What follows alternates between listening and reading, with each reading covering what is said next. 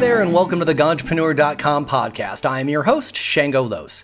The Ganjapreneur.com podcast gives us an opportunity to speak directly to entrepreneurs, cannabis growers, product developers, and cannabis medicine researchers, all focused on making the most of cannabis normalization. As your host, I do my best to bring you original cannabis industry ideas that will ignite your own entrepreneurial spark and give you actionable information to improve your business strategy and improve your health and the health of cannabis patients everywhere. Today, my guest is Mowgli Holmes, co-founder and chief science officer of Phylos Bioscience. Mowgli is a molecular and evolutionary biologist. He has a PhD from Columbia University, where he was a National Research Service Award Fellow. He is a founding board member of the Cannabis Safety Institute and the Open Cannabis Project, and is a chair of the Oregon State Cannabis Research Task Force. Mowgli and his team at Phylos are focused on mapping the cannabis plant family tree. They have created a 3D map of the cannabis genetic family in order to better understand the traits of individual cultivars and empower us to create crosses that can provide targeted relief to humans. Welcome to the show, Mowgli. Thank you, Shango. So, to get us started, in order to get a snapshot of the timeline that we're going to be discussing today, what's the farthest back that we can claim that humans knew about the cannabis plant, and at what point can we show evidence that humans were trying to domesticate the plant by some sort of intentional relationship with it? So, all the evidence that we have points to cannabis being domesticated right when we first domesticated any plants, which is about 10,000 years ago. We think that the first origin of domesticated cannabis was, somewhere between 8 and 10,000 years ago, somewhere in Central Asia. The oldest actual sample that we have is a 2,700-year-old sample that was discovered in a shaman's tomb that was dug up in the Gobi Desert. Wow. So, how do you go about getting this kind of material? I mean, I'm sure that with some of the hybrid stuff that's happening modern, you can ask friends or go to a dispensary, but how do you get your hands on cannabis from a shaman's tomb? I mean, for us, the collection process has been so fascinating and difficult and complicated, and there's all these different layers of historical samples. So, we've got a lot of modern dispensary stuff, and then we've got a lot of second and third gen hybrids that we've collected by just reaching out to our broader network of connections in the cannabis industry and tracking down old breeders and collectors and just collecting really all over the world and having our partner labs in different states and even different countries extract DNA for us.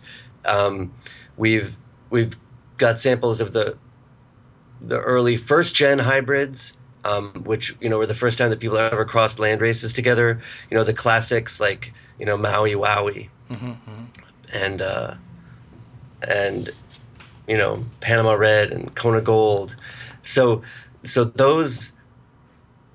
those are some of the oldest ones that we have that are hybrids. And then going back and going to lots of other countries, I think we have samples from 16 different countries now. We've been able to collect a lot of land races. But then getting the really old stuff has been a process of working through our museum connections and reaching out to the herbaria, the big plant museum collections where people have dried plant material that has been preserved for hundreds and hundreds of years. And that particular old sample from China right now is in the Terpan Museum. And we've been trying for a year and a half to get a hold of it. We know some of the people who were on the paper that first described it. One of our collectors travels to China regularly. We think we'll have a sample in the next few months, but it's very difficult coordinating international exchange of samples that, until you extract the DNA, are illegal with people in the northern China who, many of whom don't speak English. It's a very complicated process. But that sample is sitting there, and in fact, there's a little bit of DNA from it in the archive at GW Pharmaceuticals. And that's another potential avenue that we're working on. I can imagine how helpful the museum has been to give your project some more cred in trying to, get a sample like that from China. And I know that I'm really, showing my hand as being a genetics novice with this next question, but those genetics are so old. Are they still viable, or do they break down and degrade with time? I mean, I don't know how much I've learned from Jurassic Park is real, right? Yeah, I mean, basically, dry material can never produce living material with plants. There's just no way. So, the slightest bit of living tissue could, in theory, be coaxed into a new plant. Though, honestly, a lot of things need to be done correctly for that to work. But if you go into even a dispensary and you get some stuff that was cured, last week, it's dead and it's not going to grow. So all we can do is analyze the DNA. We're never going to be able to grow those plants. And it's the same with dinosaurs. You find fragments of their bones or whatever, and you can often get DNA and analyze the DNA. But you're not going to grow a live dinosaur. Yeah, much to most everybody's disappointment. So I know people keep asking us to bring back Panama Red with some kind of Jurassic Park style technology, but I don't think it's in the cards.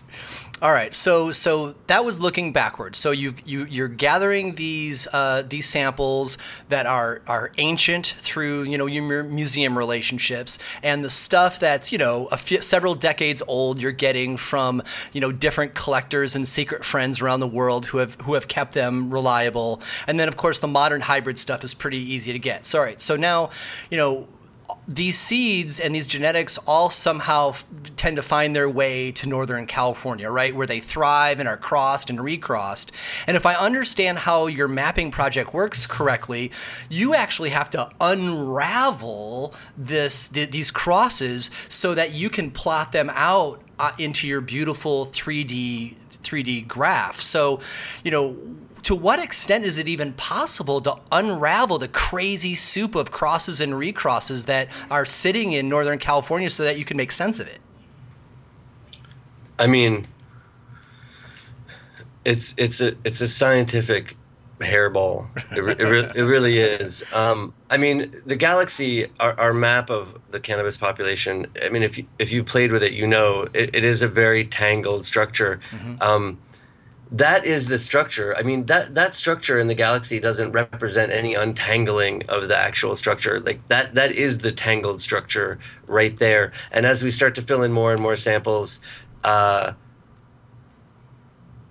we fill in more older, interesting landrace type samples, I think some more clarity will be added. As we fill in more modern samples, it'll just get messier and denser because, each position in the galaxy is the actual genetic position that it has. And so when you have complicated backcrossing and selfing and hybridization, you end up with these weird clusters. And, we positioned all those dots in the correct relationship to each other in genetic space as well as can be done. And the mess that you see there reflects the actuality of how tangled and confusing the population is.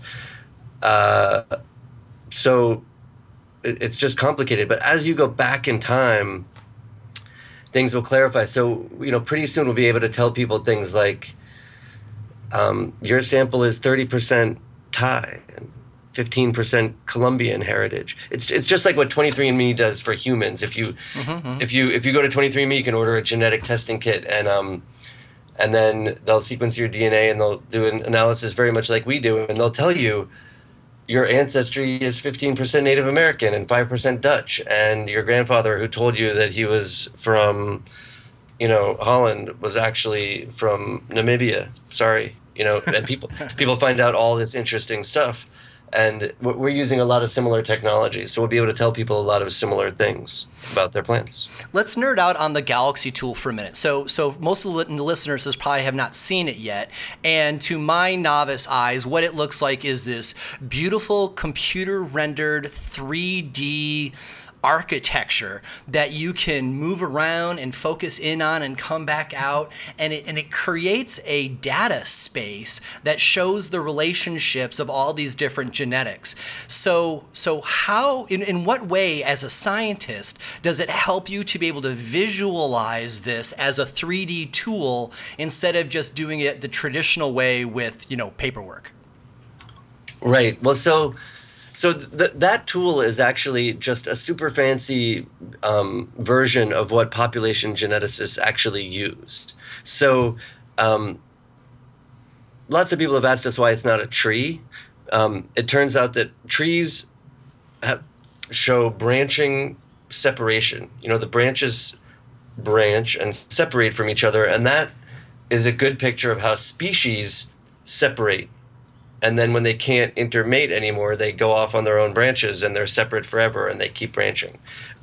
So evolutionary trees show a lot of different species. If you have one species that can hybridize, you get lines across all those branches and it becomes a network instead of a tree. So population geneticists who want to map out the relationships of a bunch of humans or a bunch of dogs or a bunch of tulips or any one species, they don't use trees. They use a network, or they use clustering tools like we've used. So the state of the art in population genetics for looking at a population is a tool called PCA, or principal components analysis, that gives you this scatter plot where you see all these little dots and you can kind of see how they're positioned with respect to each other. Usually those are done in 2 dimensions, but you can project them into 3 dimensions and you get more information, and people have done that. And people have also made those network lines that you see on the galaxy, which is a different way of looking at the relationships. No one's ever combined them and no one's ever made it 3-dimensional and made it interactive. But we just took those basic tools from population genetics and we tried to make a version that was fun for normal people to play with. And, if it was any other subject, it'd be too sciencey for people to deal with. But because it's cannabis, and because breeders and growers care so much about the history of this plant, I actually think it's going to be one of the first times that non-scientists have been able to really geek out on genetics, because this is a community that cares about genetics. They say that cannabis is the gateway to horticulture. Maybe now, because of the technology, cannabis is becoming the gateway to genetics for folks too, because you're right, people care about this plant like none other.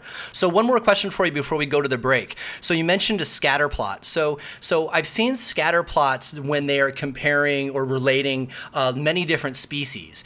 And you say that, okay, we are looking at one species that's been cross-hybridized with itself so many times. So what would the scatter plot look like for a cannabis? Would it all be scattered so close together that it just make a single blob in the middle of the page because it's also hybridized? Well, but the galaxy is the scatter plot. It's just stretched into 3 dimensions so imagine if you compressed it into 2 dimensions. It would be messier, but because it's 3 dimensions, you can spin it around and look at it from different angles. That is the scatter plot. It's just presented in a way that makes it so you can actually climb around inside of it. So one thing that I should say is that it's just a fancy version of, like I said, of tools that population geneticists use. So we're already talking to people about using it for cocoa and cacao and coffee varieties. And we just talked with a group from Stanford that has done a population genetic study of a whole human population. And they're going to use the galaxy to visualize their data because it's just a good tool for looking at how populations are structured. Right on, cool. Well, when we get back from the commercial break, we're going to talk about some of the commercial applications of this. You are listening to the Ganjpreneur.com podcast. As a cannabis entrepreneur, you know how challenging recruiting quality talent can be. Your day's already busy enough, and yet there is an ever-growing pile of resumes on your desk, and your team is begging you to hire more help. Hiring the right person can make a profound impact on your company. There's no reason that you have to suddenly be an expert hiring manager. Not when there is Viridian Staffing. Viridian Staffing recruits solely for adult use cannabis, medical marijuana, and hemp companies and those that service them. Viridian Staffing's recruiters each have over 10 years of experience, and they will use that experience to recruit the kind of employees that will make you look good. Whether you're looking for a master grower, extractor, grow room support, or trimming, Viridian can find an appropriate person in your area. They can even recruit administrative or graphic design professionals who may not need cannabis experience. Because you are a startup, you may also need human resources help for a while. Viridian Staffing can make sure that your HR files are complete and keep you out of trouble with state and federal employment requirements. Because the cannabis industry is booming, cannabis recruiting companies are popping up all over the country. But good marketing does not mean good recruiting. Some of the recruiting shops that have opened are run by novices who do not yet have a thorough understanding of employment law and the complexities of hiring for cannabis. Don't hire an amateur to find you a professional. Consider Viridian Staffing to make that stack of resumes disappear and complete your team with exactly the hire you were hoping for. You can find out more at viridianstaffing.com. That's VIRIDIAN staffing.com. And now, back to the show. Welcome back. You are listening to the Ganjapreneur.com podcast. I am your host, Shango Los, and our guest this week is Mowgli Holmes, co-founder and chief science officer at Phylos Bioscience. So right before the break, we were talking about how some of these different industries are excited about using your 3D mapping tool, the Galaxy, for whatever industry they're working in. So let's riff a little bit on some of the commercial applications across the board for the family tree of cannabis that you're putting together. So, the first thing that jumps to mind is intellectual property. We had Reggie Gaudino from Steep Hill on the show, I don't know, maybe 8 weeks ago, talking about how for breeders, they're going to have to get to an F9 in order to patent something with the federal government when that time comes. And it seems to me that your family tree is going to be really useful for all types of breeders who are going to want to show their place on the tree and therefore try to own it with a patent and then license it. Is that an accurate understanding? So I think some people see it like that, but we don't see it like that. All right. How do you see it then? So, right now, the conversation about IP and patents in the world of cannabis is heating up in a big way, and people are really sort of, striking around trying to figure out what to do about it. And me and Reggie have taken very different approaches to how to deal with it. But I actually got to see Reggie last week, and we spent a few hours talking about it, and our approaches aren't as different as we thought they were. So, but they are a little different. So we actually see the Galaxy as a tool to block plant patents rather than to enable them. So, what everybody's worried about is the coming invasion of big ag and the potential threat from them patenting lots of stuff and maybe restricting access to it. And, Reggie's approach was, well, let's get your stuff sequenced and, people can try to patent their own stuff, and then, big ag won't be able to patent it or grow it. And our approach was, let's get all this old stuff sequenced and use that as proof that it's in the public domain so that no one can ever patent it. And those are two different and kind of valid approaches. But our feeling is that plant patents aren't going to be a good tool in this industry. So first of all of this old stuff is in the public domain. It has to be. Legally, it is in the public domain. If stuff has been circulating or sold, it cannot be patented. So we're giving all of the data that we can give to a nonprofit that we've been working with called the Open Cannabis Project. And they're just going to sort of keep track of the database and make sure that all of the existing strains have some evidence showing that they're in the public domain. They've been sold and they've been circulated, and therefore, according to patent law, they can't be patented. Only brand new things that haven't been sold ever can be patented. But that wouldn't stop someone from coming in and taking something old and renaming it and pretending it was new and trying to patent it, because there's no one's been watching cannabis. The USPTO has not been watching it. There's no proof that things are in the public domain. So we wanted to use all of this sequence data as proof that things are in the public domain. And we got a lot of pushback, especially from Northern California, because a lot of growers said, well, I want to patent my stuff. And our answer to that has been, well, if it's old or you've sold it, you can't patent it. And if you make something new, that's a different story. Right now, the government's not supporting cannabis patents, though it looks like they may start to. They granted one utility patent already, and they may start to grant plant patents. But our general position has been that everyone needs to accept that the stuff that's out there now can't be patented, and we should be fighting to make sure it's in the public domain and no one tries to patent it illegally. And then going forward, we do want breeders to find a way to get paid, because they've done incredible work and we want them to keep doing incredible work. But there is no structure that protects them right now. And we don't know how to solve that problem.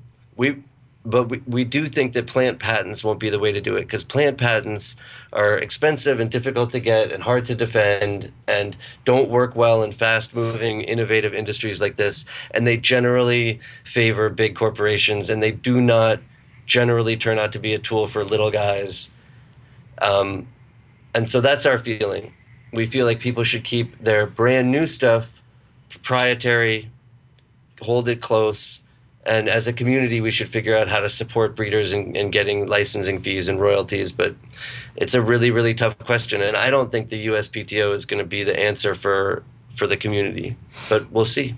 I got to say that I'm surprised and actually pretty stoked by your answer, because, I came into this interview expecting you to say that, yes, we are making this key to the past of cannabis genetics. And because of that, you're creating the bed for, big ag and big pharma to come in and patent these genetics, because they will be able to do so faster than everyman, and to build on that. And it's true, anything that already exists and is being sold can't be patented because it's already out in the market. So this leads me to the question of what if you were to take two, say, land races and cross those, and let's say that was done for the first time by a pharmaceutical company, would they then use the galaxy to show that this cross doesn't exist, and then their hope would be then to use that evidence that their cross is unique and therefore it could be patented? Is that how the exercise is thought through? So the existing apparatus for patenting plants is there is a big existing structure in place. You can get 3 different kinds of IP protection over plants. There's enforcement, there's regulation. Once all those things come into play for cannabis, if they do, the galaxy won't be part of that. I mean, in fact, you can use DNA sequences to prove that something has been around and is in the public domain, but you've never had to use DNA sequences in order to patent things, because, we never had them before. It's a bunch of different criteria that Big Ag uses to patent plants. So we don't think the galaxy will be a useful tool to help little guys patent things or big companies patent things. If anybody makes a brand new cross and can prove that it is truly unique and different and novel, and if they want plant variety protection, they need to prove that it's true breeding. If they can prove all those things, then in theory, they can get a patent if the USPTO is willing to grant that kind of patent. They wouldn't need the galaxy at all. The galaxy is really a tool for the industry to see what they have and understand where things came from, and really ultimately identify what they're selling to people. So, right now it's total confusion in the strain naming world. And, if you look at the galaxy, there's one big cluster of Girl Scout cookies and cookies, varieties. But there's a bunch of other Girl Scout cookies all over the galaxy. They're in different places. So by definition, they're genetically distinct. So which one is the real one? It's answering those kind of questions, which we hope to be able to do with the galaxy, so that in the future, rec users and medical patients can get the same stuff over and over and over, instead of wandering into dispensaries and getting something different every time. I mean, it's really much more a tool to bring consistency and knowledge to the industry, than to help people with their IP issues. Right on. So I've got one more question on this kind of corporate science topic before we move on to, some real world medical applications for your technology. And that is, we did a show a while back where Tyler Marquardt made the case for GMO cannabis. And I'm sure that the genetic insertion folks are kind of beside themselves, excited to get their hands on the Galaxy to help them figure out where they want to work. What are your thoughts on genetic insertion GMO? Yeah. So again, the Galaxy is not a good tool for that. I mean, if you asked a scientist, they would tell you what you need to do genetic modification is a big, detailed, annotated version of the entire cannabis genome. And a lot of groups, including us, are working on that. And we do want to make that public. And that would be the public resource that would help people understand genes and help with breeding, and it would also help people do genetic modification. We don't support that. We don't support most of the things that big ag companies do in terms of agriculture. We don't like pesticide use. We don't like monoculture. We don't like restrictive plant patents, and we don't. And we definitely don't think that the cannabis community wants GMO cannabis. And we think that modern plant breeding tools actually are so powerful that you can make naturally bred plants with whatever traits you want without cutting and splicing genes back and forth. And I think breeding is the way to make new plants. And I think that if people start doing GMO cannabis, it's going to be. I just don't think this community wants that. I think we really want plants to be bred naturally. Right on, cool. So we're going to take one more commercial break. When we get back, we're going to talk a little bit more about breeding for specific treatment of ailments. We'll be right back. You are listening to the Ganjpreneur.com podcast. The Ganjpreneur podcast is listened to by tens of thousands of cannabis entrepreneurs and enthusiasts every single week. These folks are most likely your target customers, and we'd like to introduce you to each other. Our down-to-earth and information-rich commercial breaks can deliver your message to the cannabis business community and others who just find relief in getting high. If you want to reach out and connect with our audience in the most personal way that we can offer, go ahead and drop us an email at grow@ganjpreneur.com, and we can talk about you becoming a commercial sponsor of the podcast. Thanks for listening and being part of the Ganjpreneur family. Now back to the show. Welcome back. You are listening to the Ganjpreneur.com podcast. I am your host, Shango Los, and our guest this week is Mowgli Holmes, co-founder and chief science officer at Phylos Bioscience.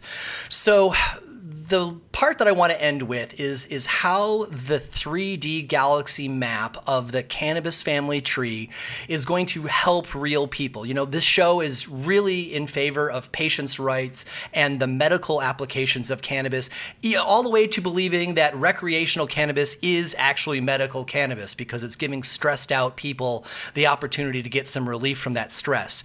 And what absolutely. And what you're building is this beautiful thing. The galaxy history is beautiful to see. It traces the genetics over history, and it's got me thinking that there just has to be ways to apply that knowledge looking forward, put it in the hands of breeders so that they can develop specific cultivars to address particular ailments. Is it going to be useful for breeders to do that?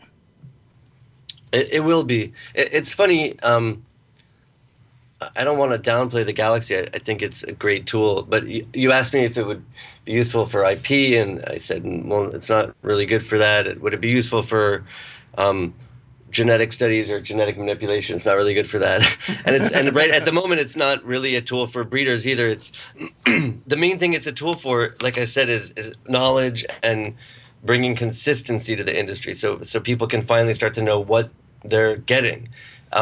But it will evolve into a tool that's good for breeders, because as we start to be able to add trait data, you can imagine a THC or a CBD heat map superimposed on the Galaxy.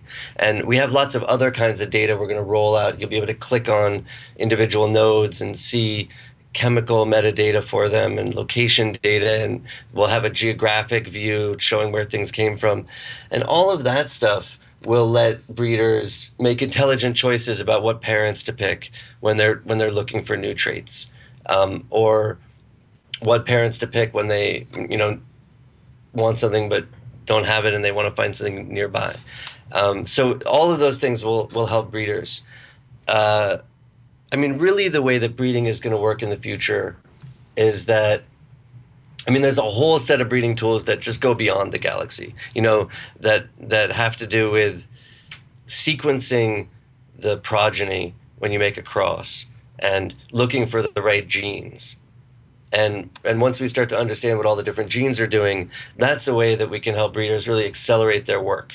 And so I think that's going to be the future, and that's what's going to let us develop the next generation of cannabis varieties. And I think the Galaxy will be part of that, but it's really a whole other set of technologies in addition that have to be rolled out. And it all depends on really understanding the genome. The Galaxy lets us understand the relationships, but it's another layer of work to understand what each of the genes are doing. And, we're about to be operating under an Oregon State cannabis research license that will let us work with unlimited plant counts to do basic genetic research. And we're about to be able to start tracking down those genetic pathways. Where are the genes for pest resistance? What are the terpene metabolism pathways? Pretty soon we'll know that stuff. Coming into this interview, I actually thought that by simply doing the map that you're doing, that you can see those genetics as part of that process and would know them. But now I'm realizing from so many things you're telling me that what the map is not, that actually it's a really huge second step. The first step is, we're going to map it, and now we see the family tree, but now we have to figure out what these genetics actually do. Where is the particular genetic for this taste or this result or the one that stops shaking in Parkinson's? First you're going to map the area, and then you have to go in and study what the delineations are, and it's only at that point that you have something that's really usable. That's right. That's really usable for breeding, at least. Yeah, that's absolutely well put. Right on. That second step sounds like a hell of a lot more research. It's a lot of work, but I will say that it's scientifically the most fun project you could possibly have, because scientists labor away in one little tiny corner of their fields, and there's always thousands of other people working on everything about every organism. Here's an organism with almost no research done on it. So much of the next phase of this basic genetic research I'm talking about is going to come so fast, because we know how to do this work. We've known how to do it for decades, and we just haven't done it for cannabis yet. And it's just really exciting. Yeah, totally. I was talking with Robert Clark at Emerald Cup, and we were just joking around, and he's all like, "Man, it's really great to be a scientist in an industry that people care enough to actually want to talk to you." Yeah, it's amazing. It's amazing. It's a brand new scientific field, and normal people actually care about it. It's incredible. Right on. Well, that's all the time we have for today. Thanks so much for being on the show, Mowgli. I've really enjoyed it. Yeah, thank you. It was fun. And I'll talk to you soon. Mowgli Holmes is co-founder and chief science officer at Phylos Bioscience. To find out more, you can go to their website at phylosbioscience.com. That's Phylos, Phylos, bioscience.com. You can also watch Mowgli's fabulous slide presentation at TechFest Northwest by searching Mowgli Holmes TechFest on YouTube. If you want more info on cannabis genetics, check out our back catalog interviews with Tyler Marquardt of Allele Seeds, making the case for GMO cannabis, and also Reggie Gaudino speaking on patenting strains and botanical intellectual property. You can find more episodes of the Ganjpreneur podcast in the podcast section at ganjpreneur.com and in the Apple iTunes Store. On the ganjpreneur.com website, you will find the latest cannabis news, product reviews, and cannabis jobs updated daily, along with transcriptions of this podcast. You can also download the ganjpreneur.com app in iTunes and Google Play. For info on me and where I will be speaking, you can go to shangolos.com. Do you have a company that wants to reach our national audience of cannabis enthusiasts? Email grow@ganjpreneur.com to find out how. Today's show was produced by Michael Rowe. I'm your host, Shango Los.